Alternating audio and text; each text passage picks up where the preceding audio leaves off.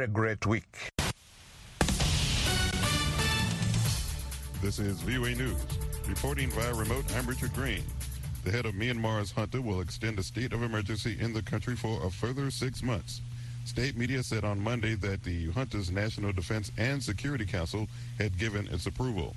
The junta first declared a state of emergency after seizing power from the elected civilian government of Aung San Suu Kyi in a coup in February of last year. Myanmar has been in chaos since the coup, with conflict spreading across the Southeast Asian country after the army crushed mostly peaceful protests in cities.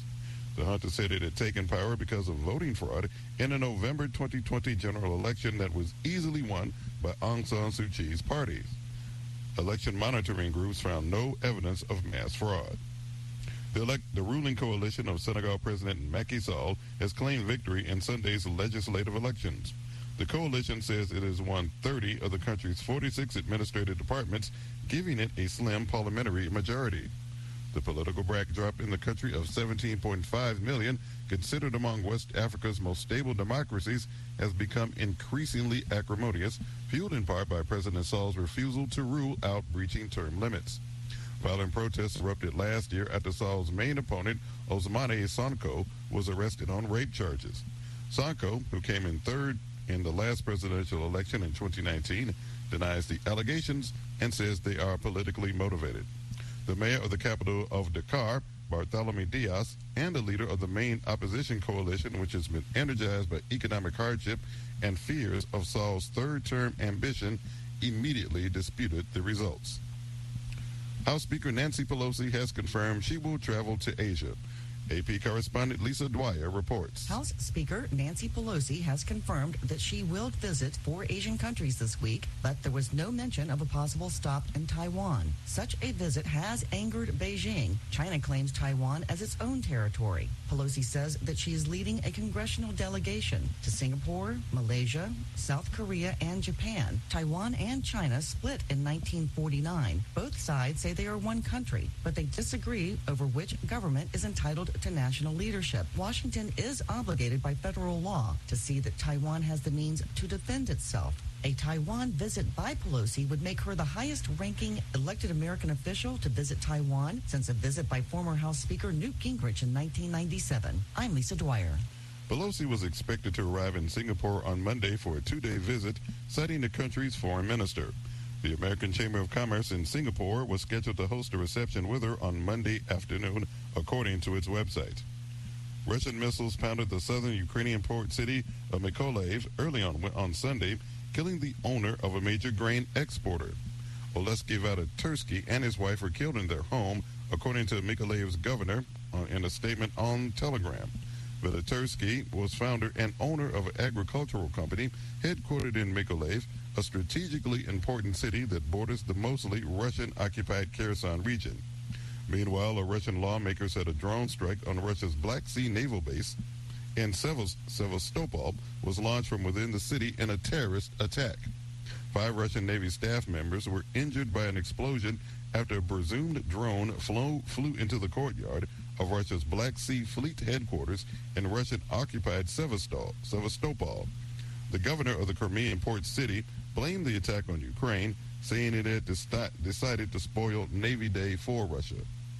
Recapping our top story, the head of Myanmar's junta will extend the state of emergency in the country for a further 6 months. That's according to state media, reporting that the junta's National Defense and Security Council had given its approval. The junta first declared a state of emergency after seizing power from the elected civilian government of Aung San Suu Kyi in a coup last February. Myanmar has been in chaos since the coup, with conflict spreading across the Southeast Asian country after the army crushed mostly peaceful protests in cities. The junta said it had taken power because of voting fraud in a November 20 general election that was easily won by Aung San Suu Kyi's political party. Election monitoring groups, however, found no evidence of mass fraud. You can find more on this story and all the stories we're covering. Visit us at voanews.com. We also have an app you can download. Just search for VOA News. Reporting via remote, I'm Richard Green for VOA News.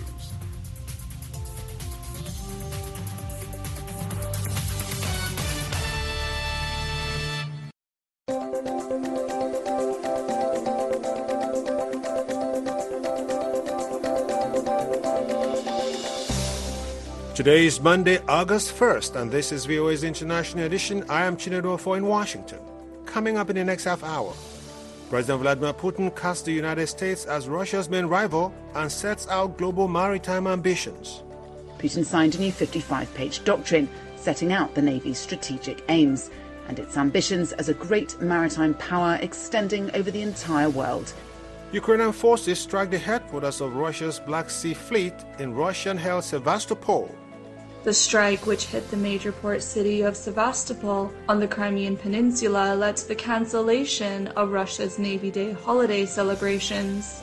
And President Joe Biden says he is, quote, feeling fine, unquote, after a COVID-19 rebound. We'll have these stories and more next on International Edition. Stay tuned.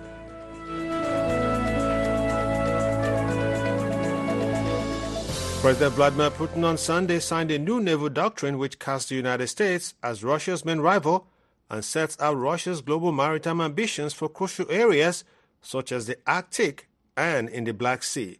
Maya Wormsley of Reuters reports.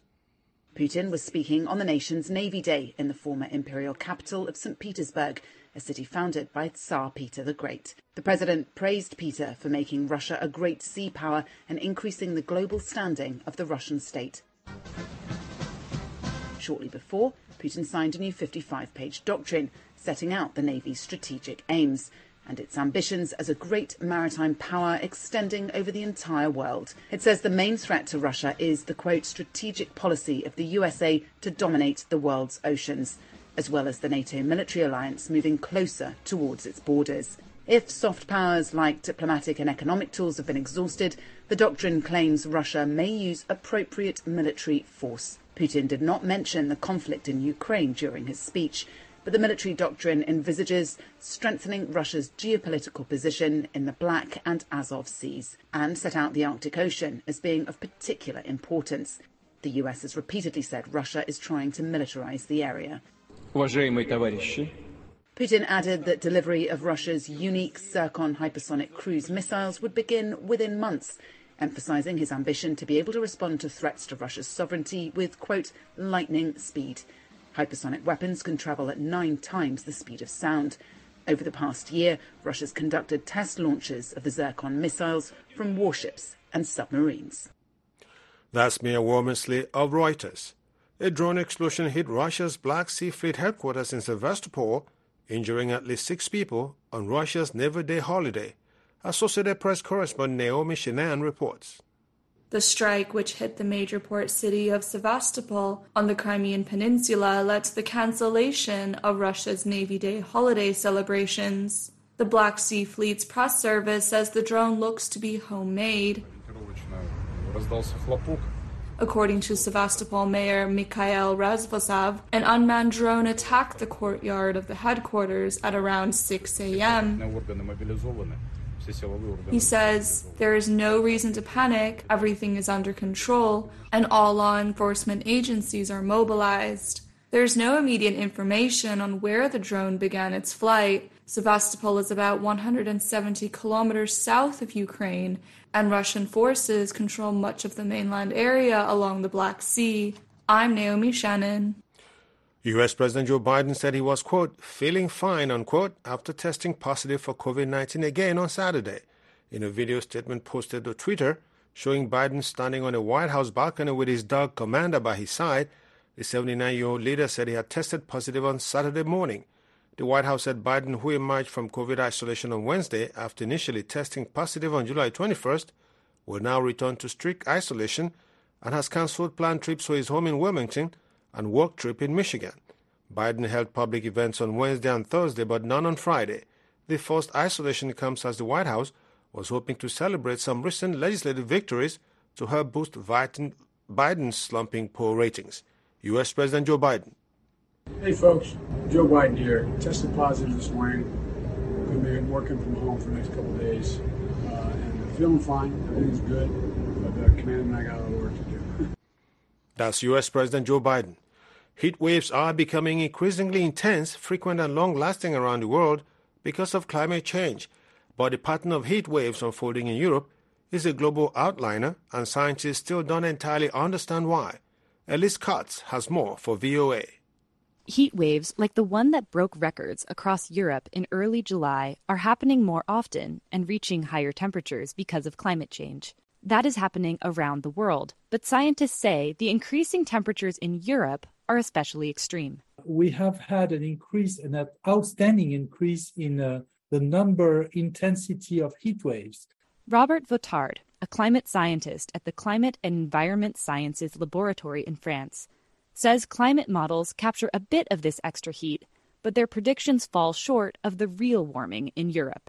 We do not understand why we do have such an increase that the models do not predict.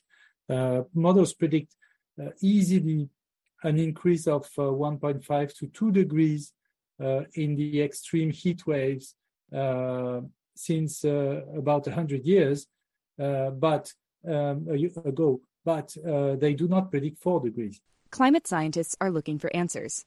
Dim Kumu, a climate scientist at Vrije Universiteit in Amsterdam, thinks that changes in air currents are causing European heat waves. The jet stream is a high-altitude air current that is important for Europe's climate.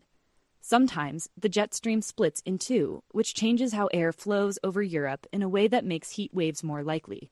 Climate change seems to be making these double jets happen more often. Kumu and his colleagues recently discovered that helps explain most of the extra heat in Western Europe.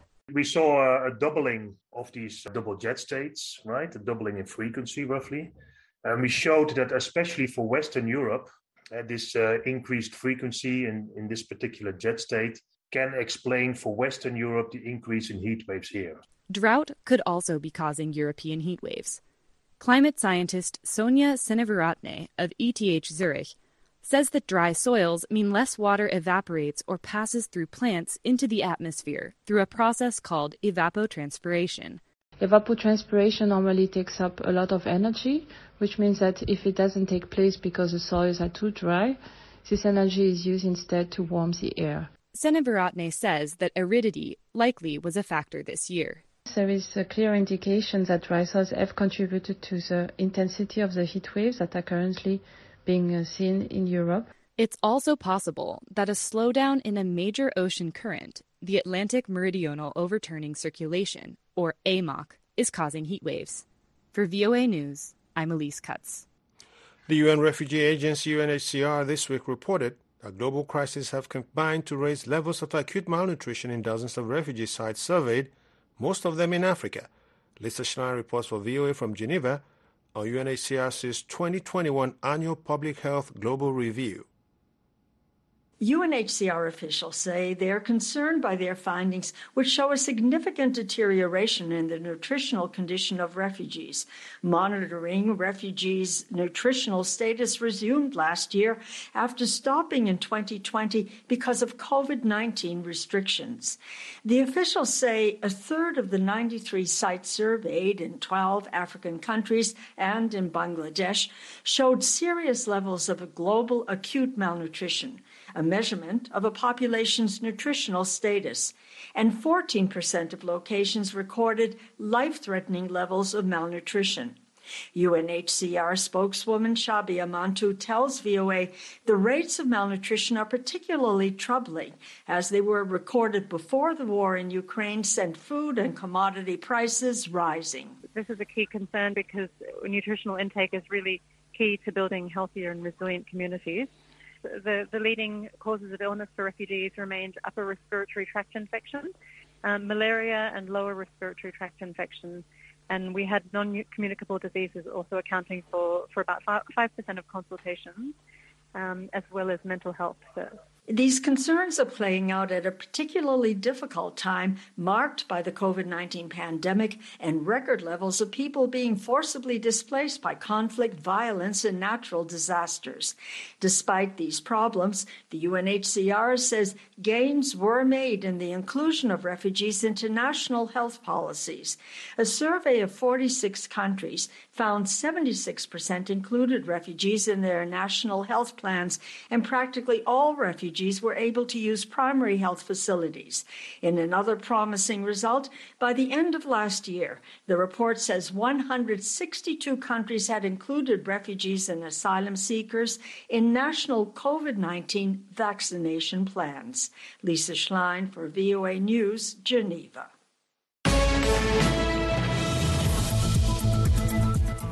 In other news, relatives on Sunday said Nichelle Nichols, who broke grounds for black women acting on television as the beautiful no-nonsense communications officer Lieutenant Nyota Uhura on the original Star Trek TV series, has died at the age of 89.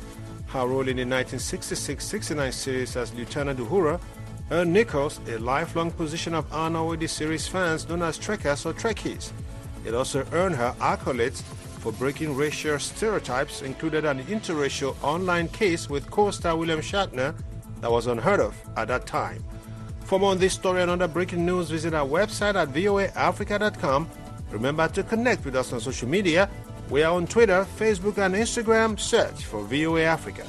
You are listening to VOA's International Edition. I am Chinedu Afo in Washington. The UN Refugee Agency has called for more to be done to protect African refugees and migrants from traffickers on their way from the Sahel and the Horn of Africa towards North Africa and Europe. Again, Lisa Schlein reports for VOA from Geneva. UNHCR spokeswoman Shabia Mantou says traffickers take advantage of African refugees fleeing persecution and violence, and of migrants fleeing poverty and climate shocks, subjecting them to appalling abuse. Some of them are left to die in the desert, others are faced and suffer repeated sexual and gender-based violence, kidnapping, ransom, torture, and many other forms of physical and psychological abuse. So the human trafficking issue is widespread, and it's incredibly alarming. The report issued by the UNHCR and the Mixed Migration Center at the Danish Refugee Council is based on information from 12 countries, from Burkina Faso and Cameroon to Somalia and Sudan. Mantou tells VOA human traffickers and smugglers use technology and online platforms to advertise their services to unsuspecting victims. She says traffickers employ the internet to identify, groom, and recruit victims, including children. She says the UNHCR is urging governments and the private sector to work together to crack down on the use of the internet by traffickers. These same digital technologies can be leveraged to actually counter the issue and counter trafficking by helping empower communities with trustworthy information to better protect themselves and also be aware of the risks that they might face on these journeys, to ensure that there are protection services available to the people that are taking these precarious and perilous journeys to prevent and end the human trafficking and smuggling risks. The report provides tailored information for refugees and migrants on services available on different routes. The UNHCR is calling for the creation of shelters and safe places, better access to legal services, and specialized services for children and female survivors of trafficking and gender-based violence. UNHCR officials stressed the importance of identifying critical locations to serve as so-called last stops, places where refugees and migrants can get information about the dangers that lie ahead before they embark on journeys across the Sahara. Lisa Schlein for VOA News, Geneva. Supporters of Iraqi Shiite leader Muqtada al-Sadr and other opponents of Iran's political proxy forces occupied parliament headquarters in Baghdad's Green Zone once again Saturday, protesting efforts by the pro-Iranian alliance to name a new prime minister loyal to them. Edward Uranian reports for VOA from Cairo.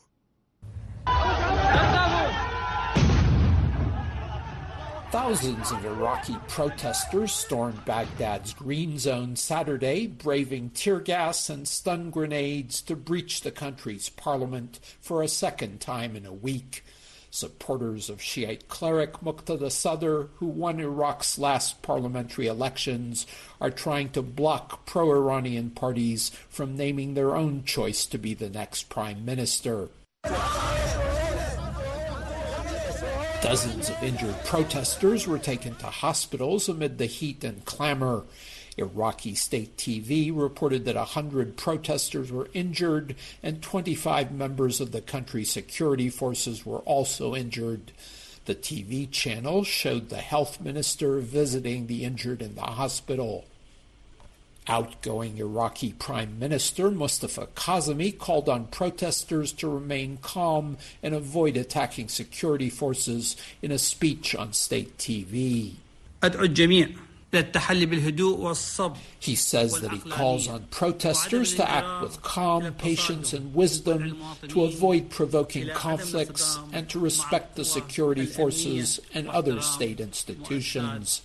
He insisted the fires of sectarian conflict will burn everyone and urged all Iraqis to remain united and cooperate.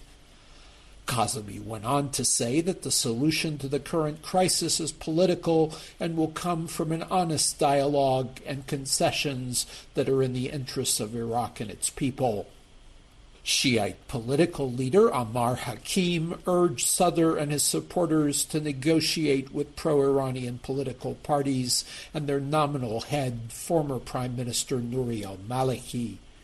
Iraqi media reported that Maliki also wants to negotiate. A top Sadr supporter, Sheikh Jabbar al-Mamouri, told Iraqi media that Sadr is not the cause of the conflict and all Iraqis are opposed to pro-Iranian proxy forces. He says it seems clear that a new candidate for prime minister must be chosen rather than the pro-Iranian alliance's choice, Mohammed Shia al-Sudani. He says it is not Muqtada Sadr's conflict, but everyone's. The pro-Iran militias, he adds, are out of control and must not dictate their will to everyone else.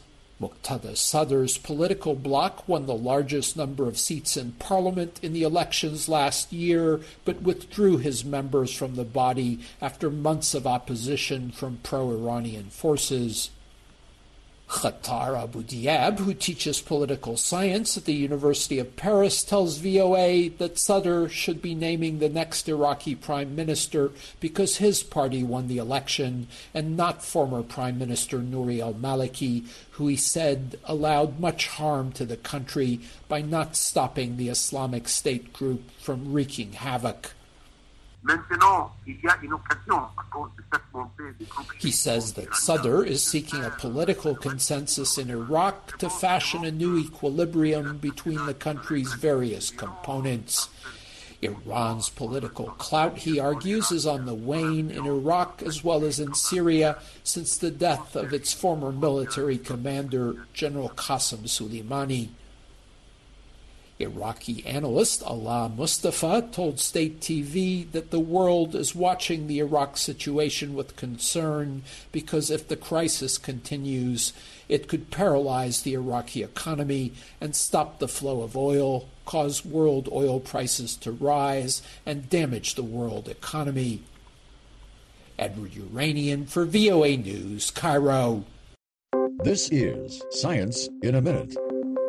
Soon after COVID-19 was declared a global pandemic in March 2020, researchers set out to determine the source of the virus that causes the disease. The SARS coronavirus 2 was first detected in Wuhan City, China, and was initially linked to living animals being sold at a local market. As the pandemic worsened, conspiracy theories of its origin spread in the media and on the internet. Among them was one that suggested the virus may have been weaponized and leaked from the nearby Wuhan Institute of Virology.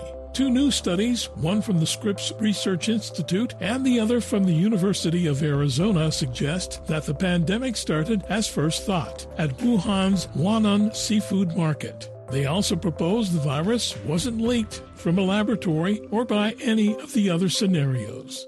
I'm VOA's Rick Pantaleo. Border Crossings. Join host Larry London on Border Crossings, VOA's only worldwide music request hour. Whoa. Every weekday at 1500 Universal. Tune in for the biggest hits and amazing artists, win prizes, and get the latest news from exclusive celebrity interviews. Ooh. Send your requests to Facebook at VOA Larry London, Twitter at Border Crossings, or Instagram at Border Crossings VOA. Or call 202-619-2077 and have your favorite music played to the entire world. Don't miss Border Crossings every weekday at 1500 Universal, only on the Voice of America. And to all our VOA listeners, please note we have moved our programs to a new website, voaafrica.com, from voanews.com. There you will find all your favorite VOA radio and TV programs and a whole lot more. Find us on voaafrica.com, and thanks for listening.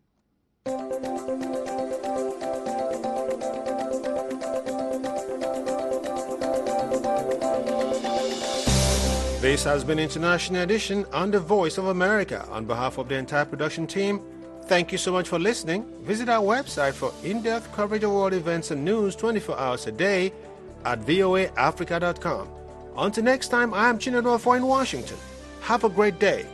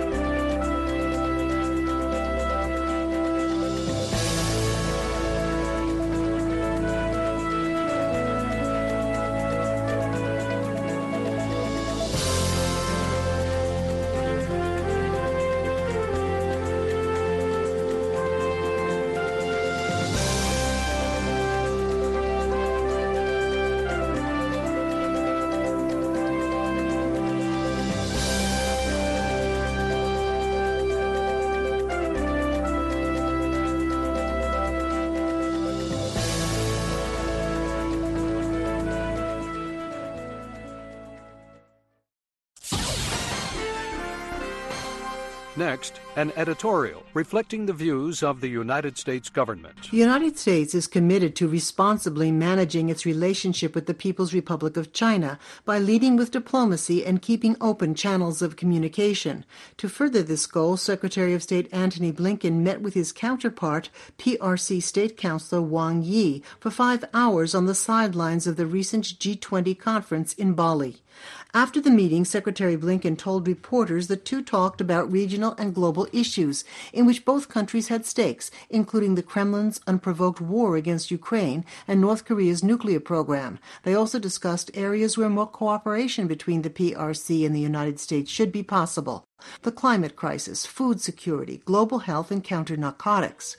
The two leaders discussed areas of disagreement as well, said Secretary Blinken, including Beijing's increasingly provocative rhetoric and activity toward Taiwan, the PRC's repression of freedom in Hong Kong, forced labor, the treatment of ethnic and religious minorities in Tibet, and genocide in Xinjiang. Secretary Blinken also said he shared with State Councilor Wang the United States' concern over the PRC's alignment with Russia, despite the Kremlin's brutal war of choice against Ukraine. What you hear from Beijing is that it claims to be neutral, he declared. It's pretty hard to be neutral when it comes to this aggression. There is a clear aggressor. There is a clear victim. There is a clear challenge not only to the lives and livelihoods of people in Ukraine, but there is a challenge to the international order that China and the United States as permanent members of the Security Council are supposed to uphold. Secretary Blinken noted that in any case, the PRC's actions belie its claim to neutrality. Beijing and Moscow announced their no-limits partnership as Russia was amassing troops on Ukraine's border. In June, President Xi reaffirmed that he stands by that decision. In addition, Beijing continues to support Russia at the United Nations and other international organizations, and Beijing echoes and amplifies Russian propaganda around the world.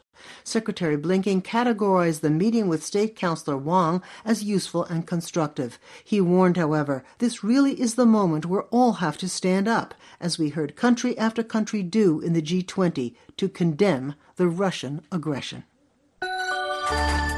That was an editorial reflecting the views of the United States government.